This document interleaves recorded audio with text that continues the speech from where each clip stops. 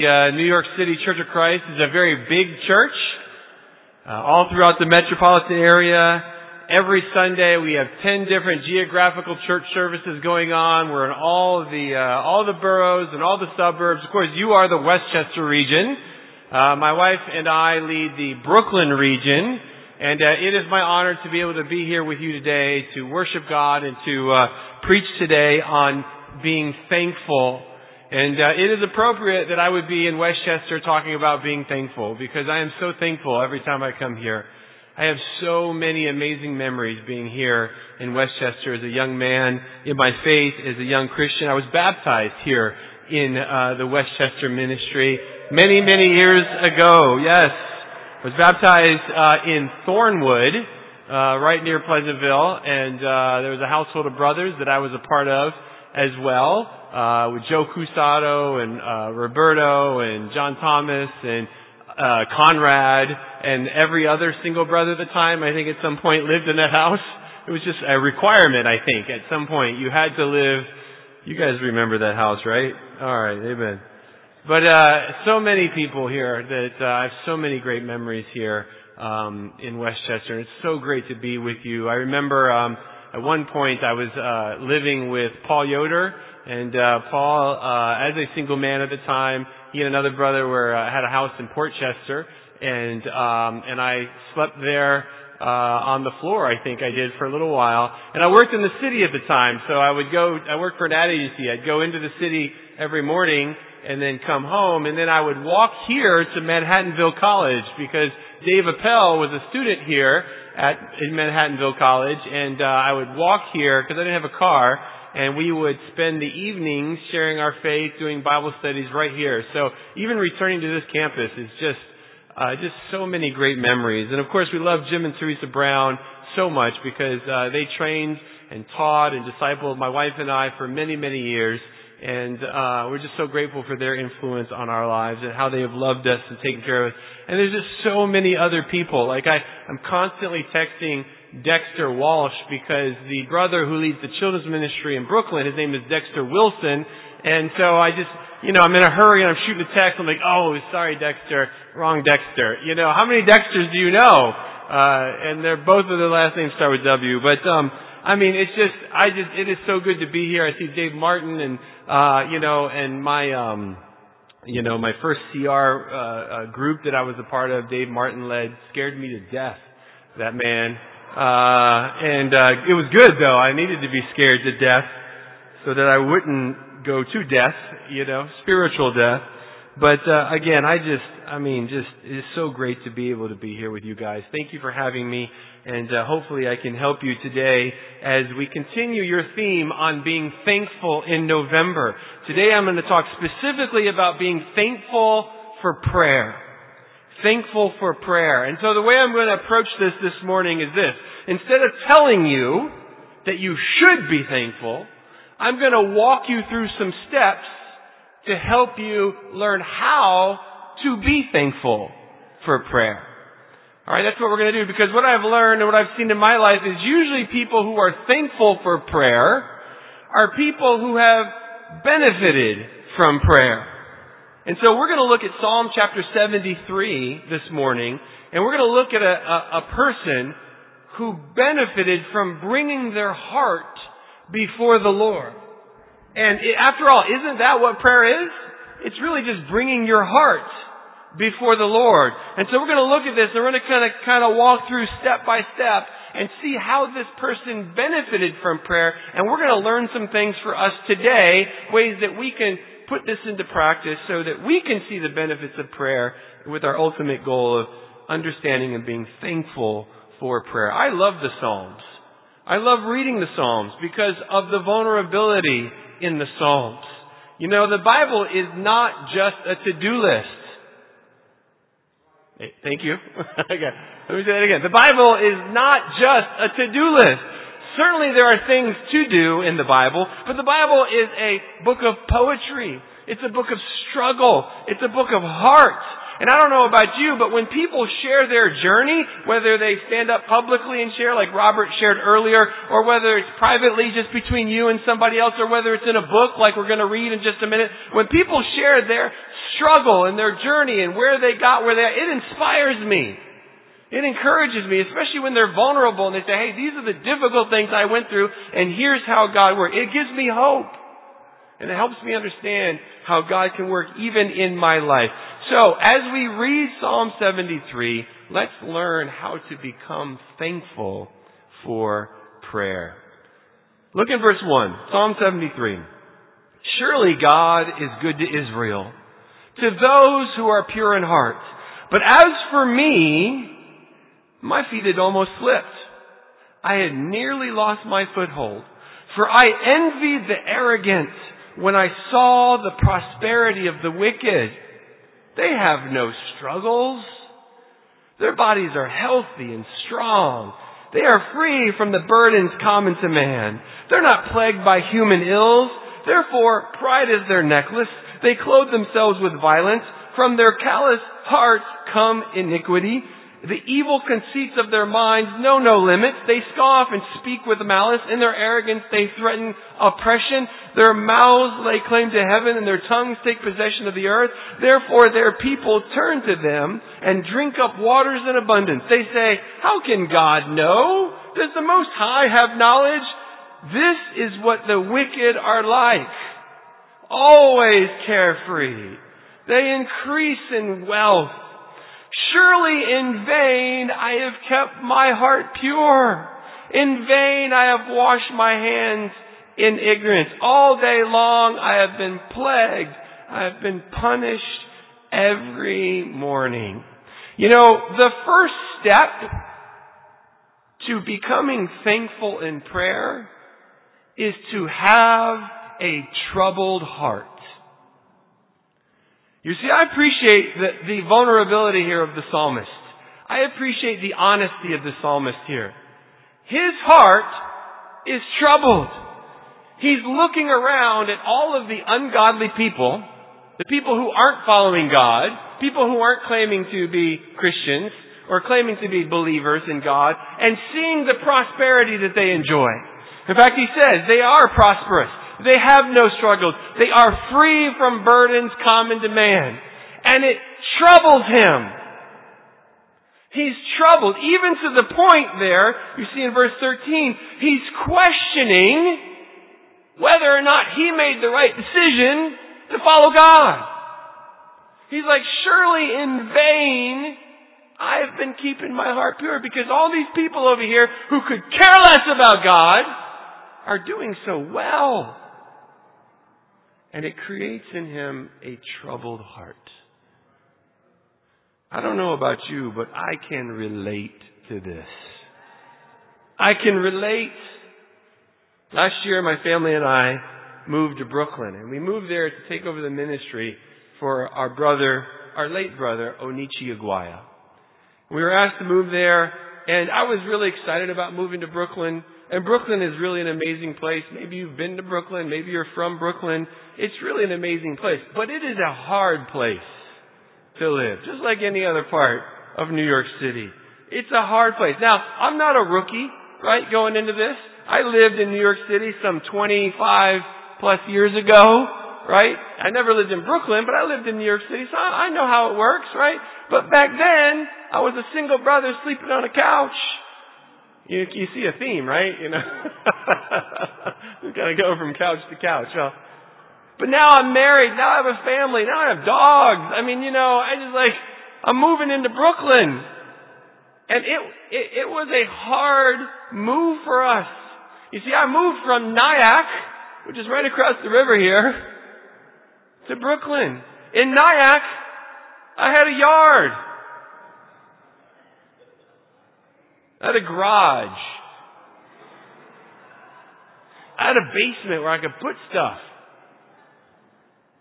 I had a garden in Nyack. I would grow stuff and then eat it. In fact, we rented this house in Nyack that sat on a hill, and I could see the Hudson River from my living room. Then I moved to Brooklyn. Can't see the Hudson River. Can't even see the East River. In fact, the apartment we moved into, I looked out the living room and all I saw was a brick wall. of the tall building that was next door. It wasn't all brick. There were windows. In fact, one day I counted. I was supposed to be praying, but I counted 94 windows looking back at me as I was looking out. We moved into this tiny, tiny little apartment. Small. Just a tiny little apartment. I was constantly bumping into everything. I had bruises on my legs just from stuff, my own stuff. Just bumping into chairs. But there was just no room. It was difficult. You know, I remember one of the first meetings I had with one of the Bible taught leaders when I moved to Brooklyn. A great brother, an amazing brother. He wanted to have lunch or breakfast. And so we sat down and just getting to know each other. And while we were having breakfast, he said to me, "Hey bro, I just want to tell you thank you. Thank you for moving to Brooklyn." I thought, "Amen, bro. Amen. Thank you. You're welcome. I get, amen. Thank you." He goes, "Because you would think at your age you'd be settled by now. You don't own a home, maybe. And he meant it totally as encouragement. He wasn't like trying to challenge me or confront me. He's like, "Wow, thank you, bro." But that comment just like hit me in my soul. And I thought, clearly you've been talking to my wife, because it's hard when you get older and you're like, "Man, what am I doing? Just moving around, going place to place to place to place." And it's embarrassing almost. I'm like, "So where do you live now?" I run into people I haven't seen. Like, "Where are you living now, Phil?" "Yeah, I know." Because we moved. And, I would, and so when I first moved to Brooklyn, we were living in this tiny little apartment. I would walk through other neighborhoods in Brooklyn, and, it's getting dark out. People have their windows, and, I'm looking into people's apartments, not in a creepy way, I understand, but just sort of, it's hard not to look, right? And you go through certain neighborhoods, you're like, "Wow, look at that apartment.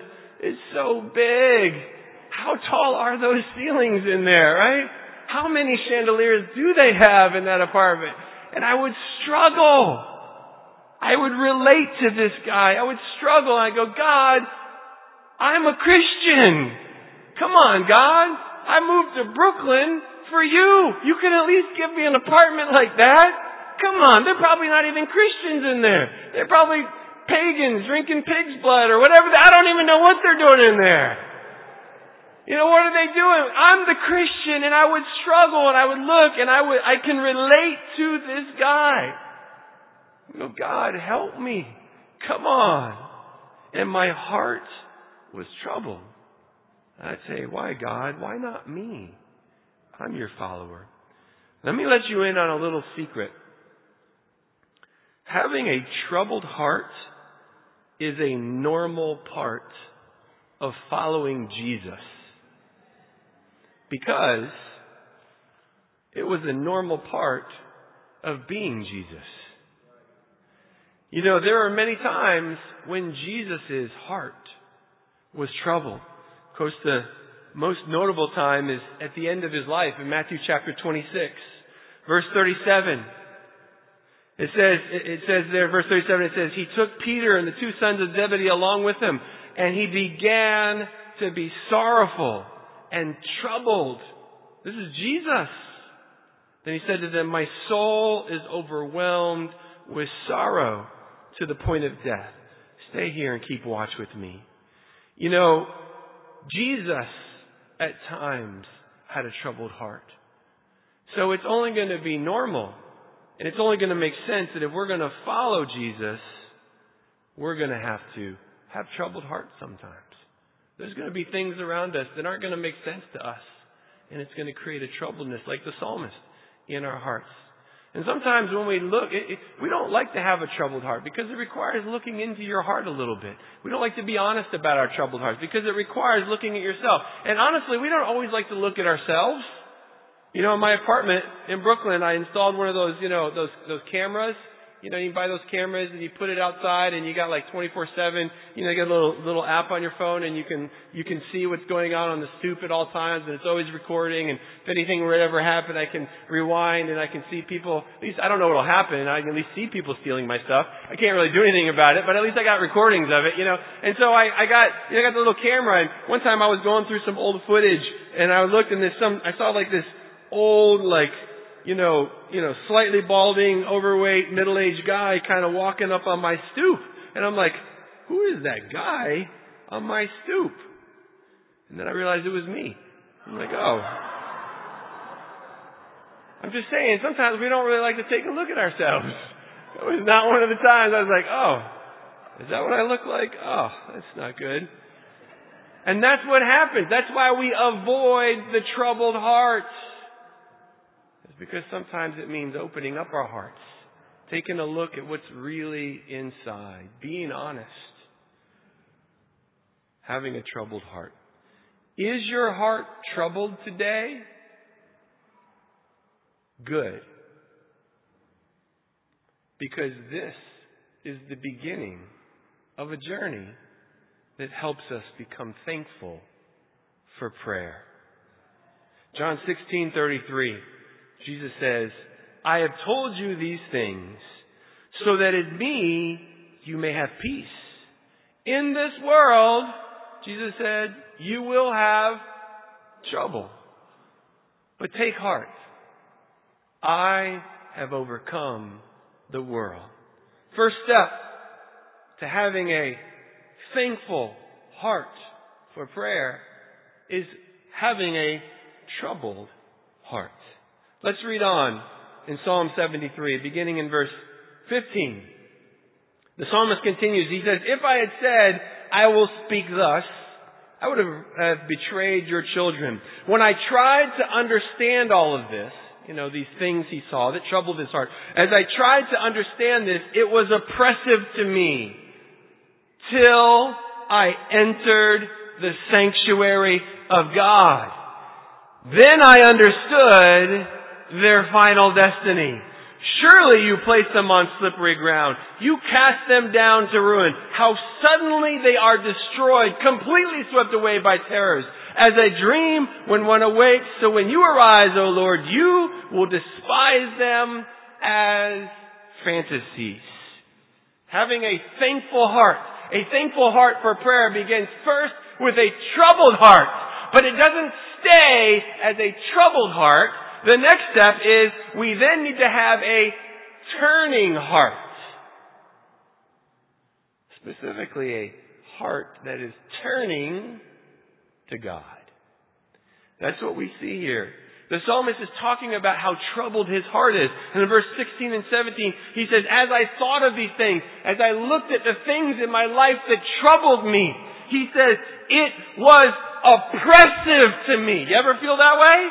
You ever feel like just the weight of the troubles of the world are on your heart and you just feel the oppression of it? He says it was oppressive to me till I entered the sanctuary of God. This is the solution.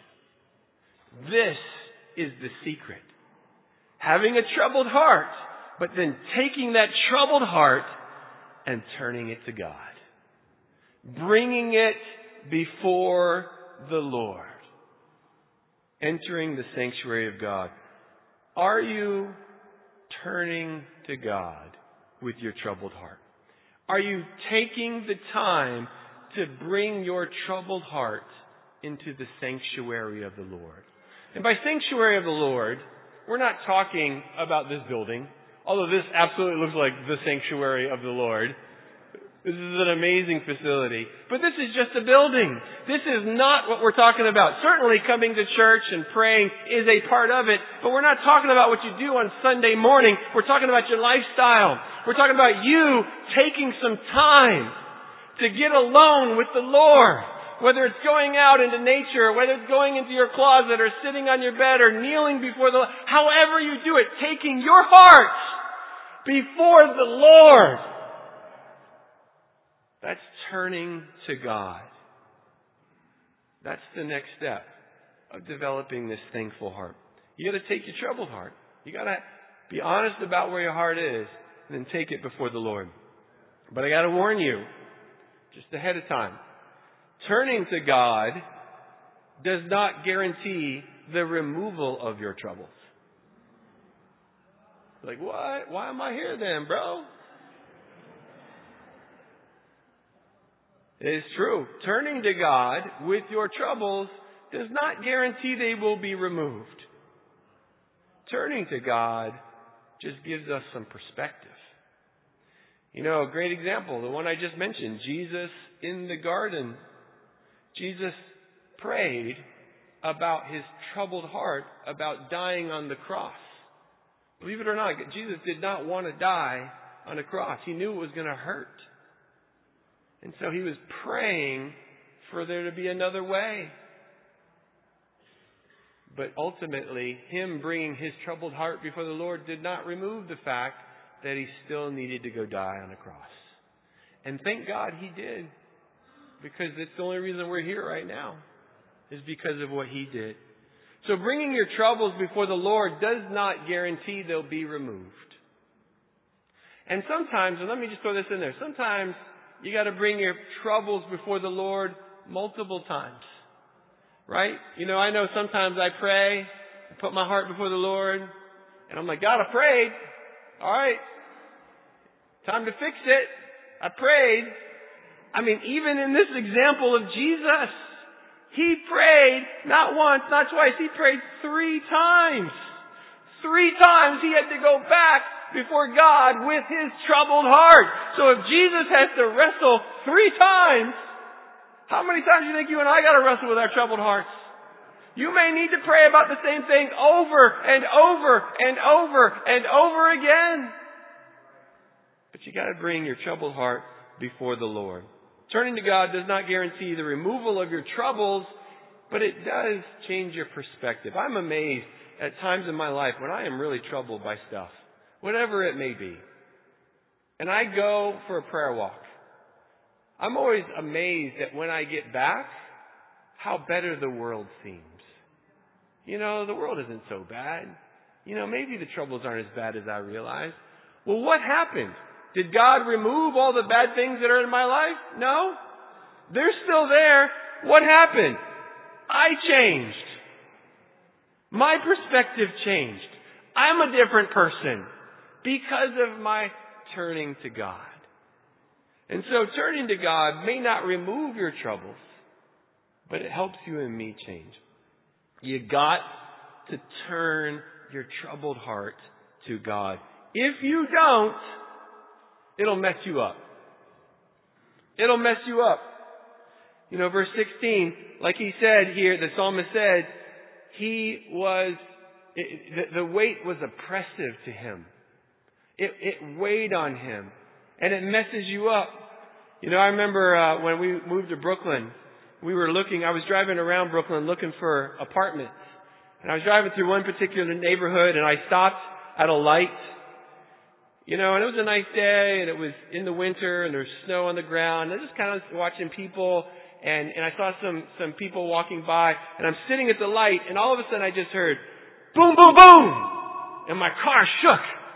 And I was like, what was that? And I looked around and 2 kids, like middle school age kids over there had thrown snowballs at my car. Just randomly. And they thought, I saw them laughing. So I did the most obvious thing that I thought. I rolled down the window, I threw the car in reverse, and I squealed my tires and I went backwards towards them and I yelled, I said, hey! What are you doing? And they were like, and they just froze. They're like, and they just dropped behind a row of parked cars.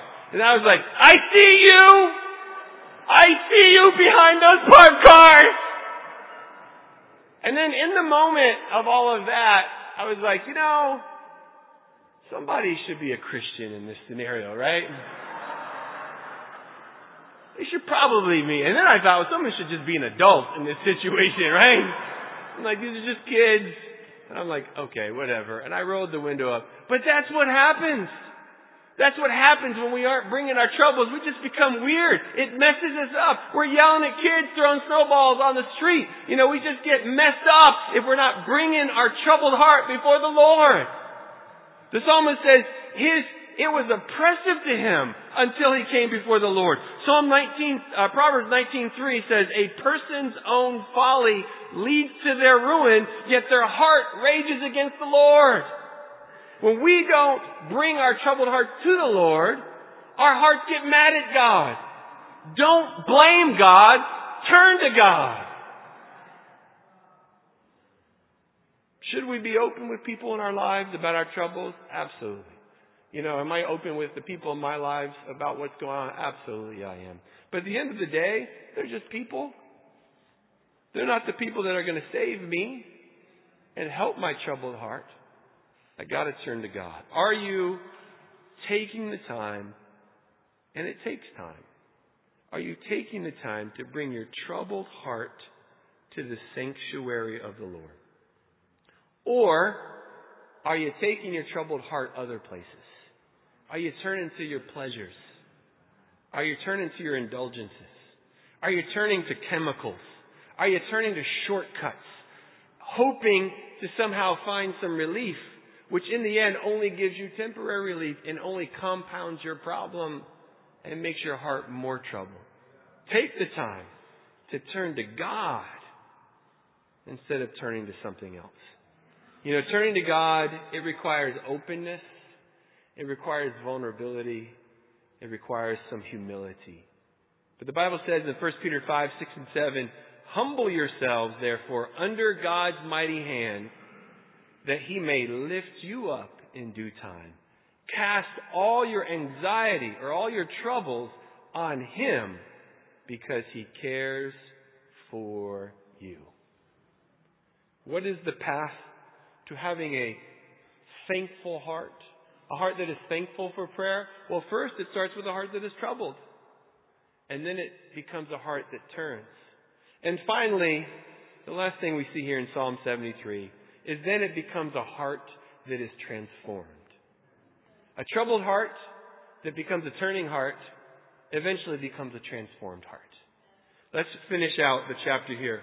Psalm 73, beginning in verse 21, it says, when my heart was grieved and my spirit embittered, I was senseless and ignorant. I was a brute beast before you, yelling at kids, throwing snowballs on the street. Yet, I am always with you. You hold me by my right hand. You guide me with your counsel. And afterward, you will take me into your glory. Whom have I in heaven but you? And earth has nothing I desire besides you. That's a changed heart from the beginning of the chapter, when he was envious of the wicked. And now he's saying, earth has nothing I want but you. Verse 26, my flesh and my heart fail, but God is the strength of my heart and my portion forever. Those who are far from you will perish. You destroy all who are unfaithful to you. But as for me, it is good to be near God. I have made the sovereign Lord my refuge. I will tell of all your deeds. A troubled heart that becomes a turning heart eventually becomes a transformed heart. You see a transformation of this person even right in this chapter. This person went from being grieved, being senseless, being ignorant, embittered, and a brute beast. That's his own words, right? He went from that to being transformed in his attitude, to being strengthened in his heart. Someone whose desires were only fulfilled by God. That is a transformed heart. It's amazing is this is not the first time I've preached this sermon to you. This is something that I've wrestled with on my own. And I've preached this before. But even as I was going back over my notes in preparation for today, I was amazed at just even the transformation in my own heart from when I originally wrote this sermon before. I was amazed. I'm like, wow, God, you've really helped me. You've really changed me. And I don't think I'm done. I think I'm still growing. I think I got a lot of work to do. But I'm like, God, you have changed me. And it made me thankful for prayer, for being able to come before the Lord. Let me remind you, though, as we talk about being transformed, let me just remind you of something I know you already know. And that is this. It is our goal to change and be like God. Not the other way around. Right? I know you know that, but let me just remind you of that. Sometimes I think we forget. Right? Sometimes I think we think, all right, well, let me figure out how I can fit God into my box. God, here's what I'm going to do. What scriptures can I find to back that up? You know what I'm saying?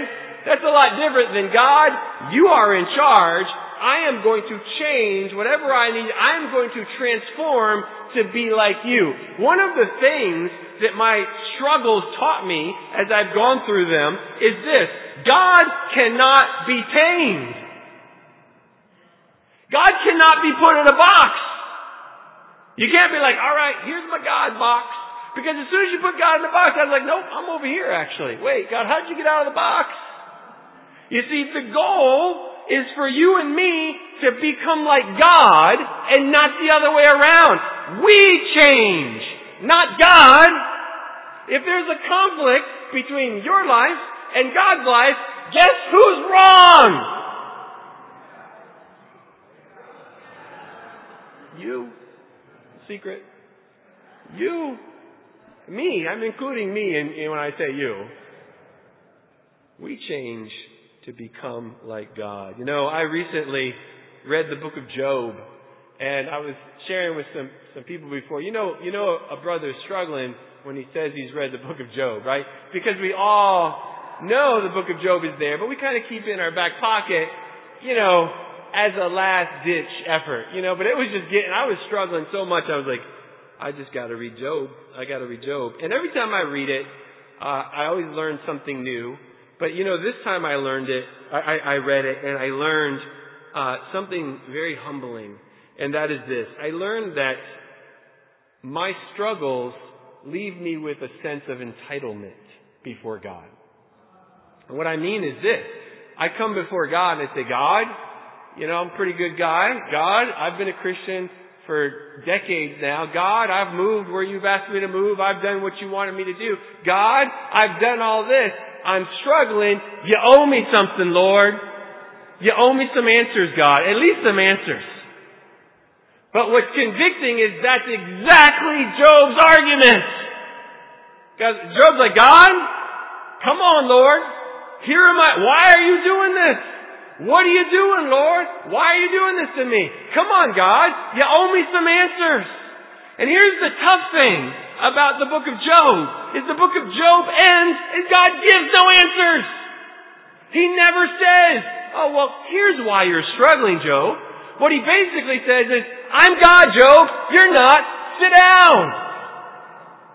And I wrestle with that. I'm like, God, that's just wrong. How could you do that, God? And I realized that through my struggling, I developed this sense of God owes me a little bit. You owe me at least an explanation. Listen, God owes you nothing. He owes you zero. He does not owe you money. He does not owe you health. He does not owe you salvation. He does not owe you forgiveness. He does not owe you a good and easy life. And He certainly owes you no explanation. He is God, and we are not. He is the potter. We are the clay. We change to be like Him. That's hard, man. I know you're wrestling with that. I wrestle with it. I still wrestle with it. Thankfully, though, He is a gracious God. Thankfully, He is a kind God. And there are times when we pray about our troubles and He takes them away. And we go, God, thank you. And there are times we pray about our troubles and He doesn't take them away. That's when we got to go, God, thank you. Help me to become what you want me to become. Because our job is to change and be like Him and not the other way around. Are you a different person? You're like, then what? Just, are you a different person? You should be. Then yesterday. Then the day before. Then last year. Then last week. Then last month. Are you different? Are you growing? I don't care how old you are. I don't care how young you are. I don't care how long you've been around. I don't care how short of a time you've been around. It doesn't matter. We all have to grow. We all have areas to grow in. We all have places where we have not made it yet. And we've got to bring our troubled hearts before the Lord and let the Lord transform us. We all have those areas where we've got to be changed. Let's be different. Let's not be the same old people doing the same old things all the time. Let's let God change us. Let's grow. Let's be new. Let's be different. Let's be more like Him every day. Let's be transformed. Let's take our troubled hearts before Him and let's be transformed. You know, if you put yourself around God, you will be changed. If you take your troubled heart and you regularly turn to the Lord, you will be transformed. You're not big enough not to be. You're awesome, but you're not that awesome, right? You can't be around the Lord and be like, I'm gonna remain unfazed. I mean, even Moses, right? When he went up on the mountain, he came down and he was shiny. You know, he was just like so bright and shiny they had to cover him because he was so bright. Because he'd just been around the Lord, right? And so you and I are not any different. And if you do it, if you put yourself around the Lord, if you open up the Scriptures, you read the Bible, and you try to listen to what it's saying to you, and you pray to God, and you bring your troubled heart, you will change. You will. God will transform you. Acts 4:13, it says, when they saw the courage of Peter and John and realized they were unschooled, ordinary men, they were astonished and took note of one thing. These guys had been with Jesus. That's what happens. You change when you're with Jesus. That's why we take our troubled heart, we turn to the Lord, and we will be transformed. I want to leave you here with a message of hope. I hope this has been helpful. I hope that amen, thank you. I hope it is. I'm sharing with you things that have helped me, things that I have learned. But I do want to leave you with this message of hope, that God can help anybody. Nobody is too far gone. My wife came to me not long ago with an empty bottle of lotion. And it wasn't lotion, it's moisturizer, because apparently that's a different thing than lotion, right? And she said, hey, I love this product. Can you order me some more? And so like a good husband, I was like, no problem. I got online. I found the exact same thing, ordered it, and it was on its way. And I did, at that point, what I felt was very obvious. I took that bottle of moisturizer and I threw it away. Yeah. Not long after that, a few minutes later actually, my wife came out and said, hey, where's that moisturizer? I said, I threw it away. And she said, why? Why'd you throw it? I said, because you said it was empty. And she said to me, and I wrote it down, she said, quote, empty doesn't mean it's done. Right? And maybe you can relate. Like there's always a little bit of moisturizer left in there, right? It's just a little bit more, and I can still use this. Even though it's empty, I can still use it until the new one comes. So the point I want to leave you with is that no one is too far gone. How are you feeling today? How are you doing? Are you hurting? Are you lost? Are you hopeless? Are you afraid? Are you in pain? Are you empty? Well, good news! Empty doesn't mean you're done. God still can use you. There is still hope for you. God can still work in your life. He can change you. He can take the troubles, if you will, but bring them to Him. He can transform you and help you. So let us embrace this path of change. Let us learn to be thankful for prayer. Let us take our troubled hearts. Let us turn to God and let us be transformed. Thank you, God.